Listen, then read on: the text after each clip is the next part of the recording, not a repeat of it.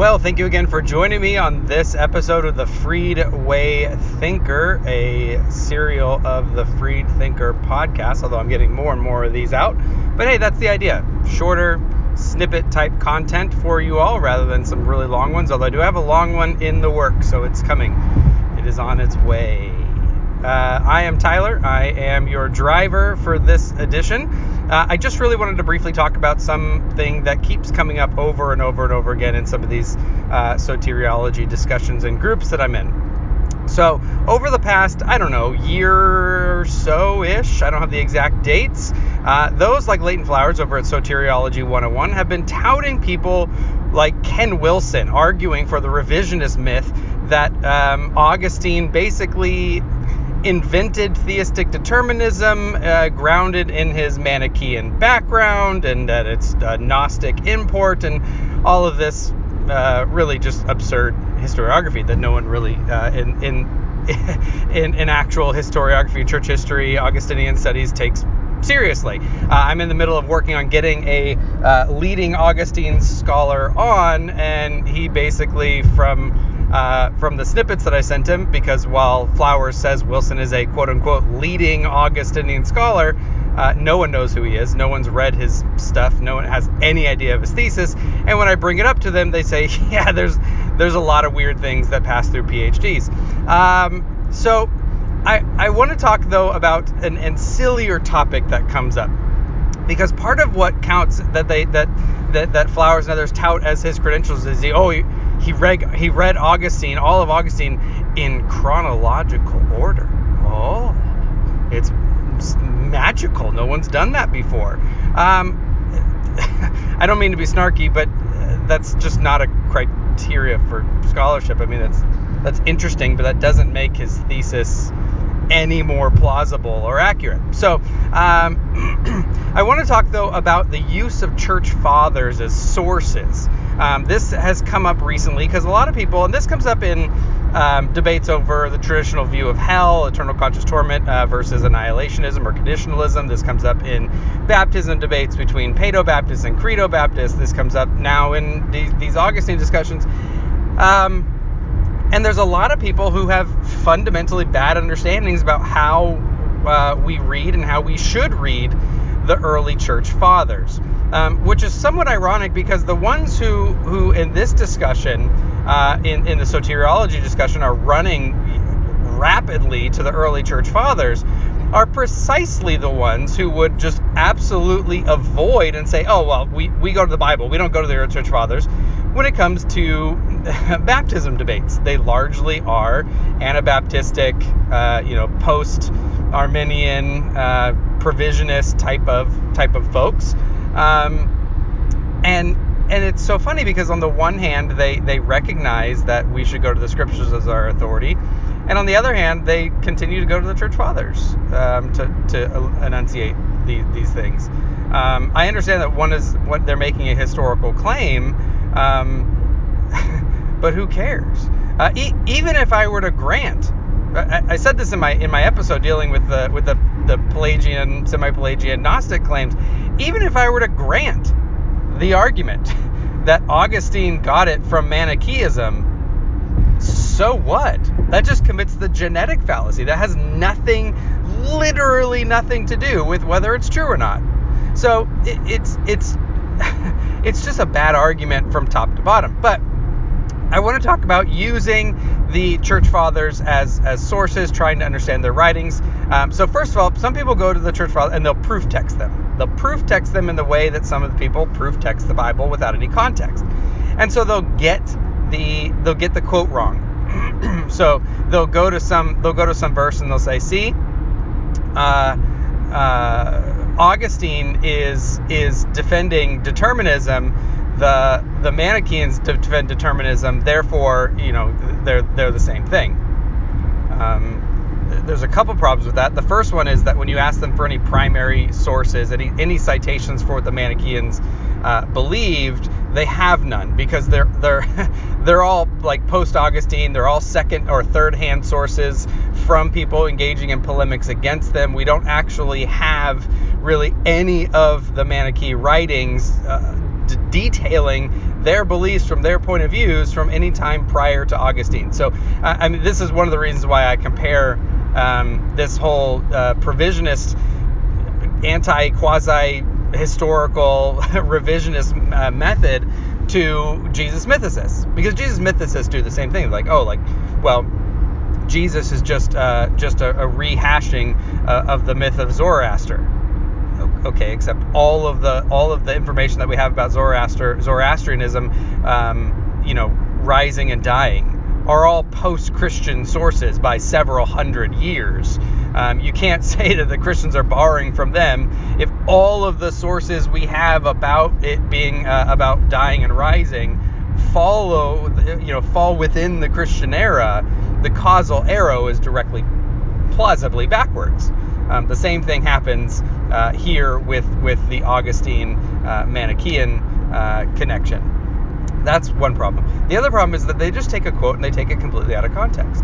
By all accounts, if we do trust these later sources as accurate to what the Manichaeans believed, they believed in a kind of natural mechanistic determinism, almost like what an atheistic materialist would believe.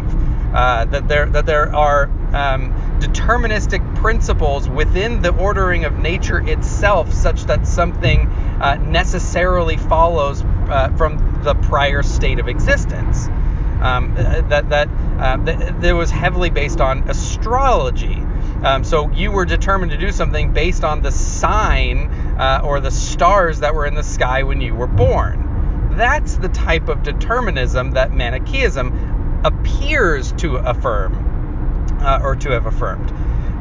Whereas once you get into Augustinianism and Augustine's thought, it's hard to even call it determinism. We typically call it compatibilism, to be more accurate, because it's a kind of soft determinism, but it involves the freedom of the will. We don't typically just call compatibilism soft determinism, because someone can affirm soft determinism is true and still deny freedom of the will.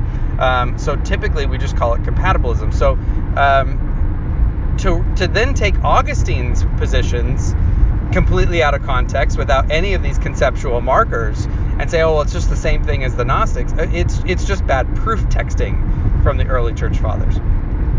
Another problem with proof texting from the early church fathers is that there's a selection bias that happens.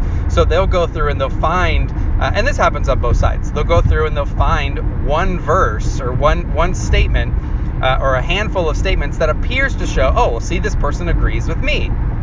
Well, I've shown, well, I can go to those same people and I can pull out verses and they appear to affirm some type of divine determinism. They affirm some type of radical sovereignty. They affirm some type of limited atonement. They affirm some type of irresistible grace, right? You can show literally all over the place, right? So there's a selection bias that happens. So you have to be careful when someone says, oh, well, Clement or Origen or some other Tertullian or someone believes like I do because here's this one or two quotes. Oftentimes that's just a selection bias. They often apparently affirmed both sides, and I'll get into that here in just a moment.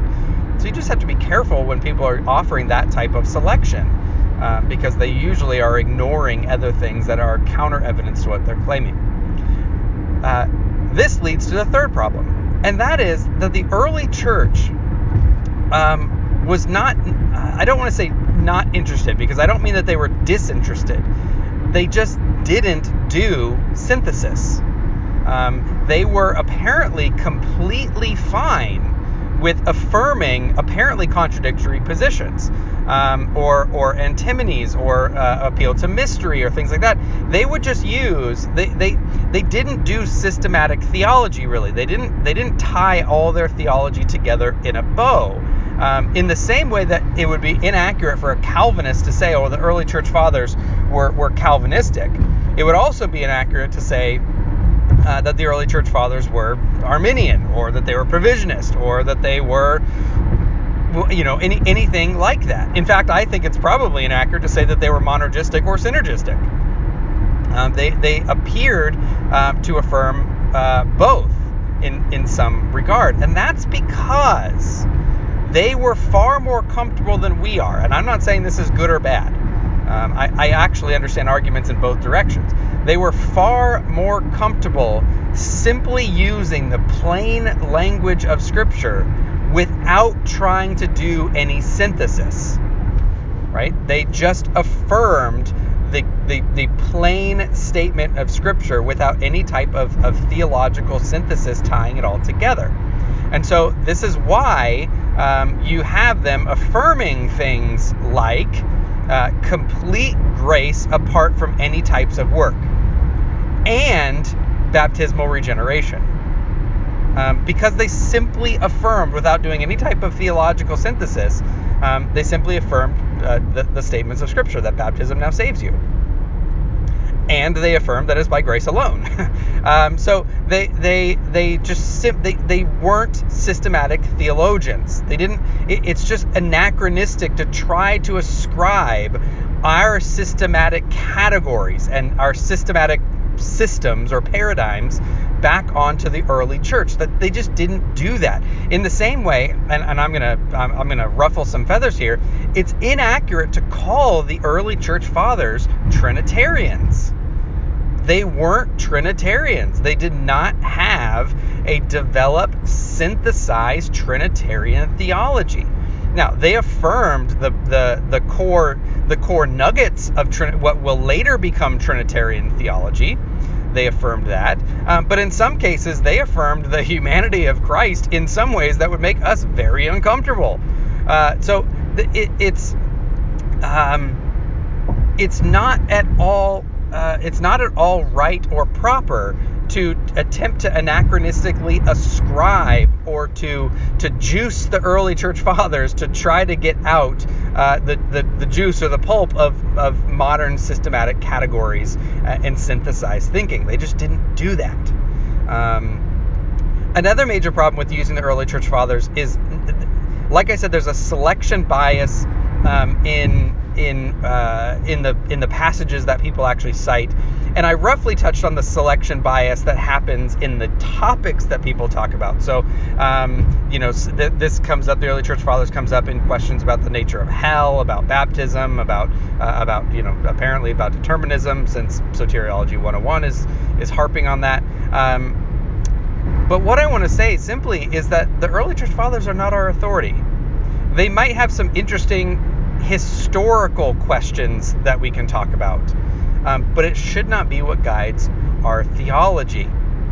Notice that again, these are the same people. The provisionists are the same people that if the Presbyterians or the Lutherans or even the Catholics wanted to go to the early church father and talk about baptism, they would say, oh, well, we don't just go to tradition. We don't go to the early church fathers. That's an interesting historical question, but no thanks. Let's stick to the Scriptures, right? Because they know that in the early church, infant baptism was, if not the universal view without exception, the nearly universal view without exception from the very beginning, from the earliest sources we have. If you read Joachim Jeremiah's book on this, 2 books on this, it's very, very clear that it was the if not the universal, the near universal position of the early church without exception, and you don't get any widespread credo Baptist positions really until the Waldensians, which is in the late medieval period. So they don't only have a selection bias in the actual proof text they use. They have a selection bias in the topics that they have. The early church also largely believed apparently in baptismal regeneration. That baptism is what saves us. Baptism is part of the means by which God saves his people. No Credo Baptist is going to want to affirm that. And so they eschew going to the church fathers in those types of situations, right? So you just want to be careful that you're using the same and consistent standard by how you use the early church fathers when you're going from one topic to another, right? And I just find that when it comes to a lot of these claims, when it comes to a lot of the uses of the early church fathers by provisionists, by annihilationists or conditionalists in the topic of hell, by Baptists, even by Presbyterians in some sense. To be honest, the Lutherans probably have the easiest time the Lutherans and the Catholics, if we're being completely honest, have the easiest time going to the early church fathers in baptismal theology.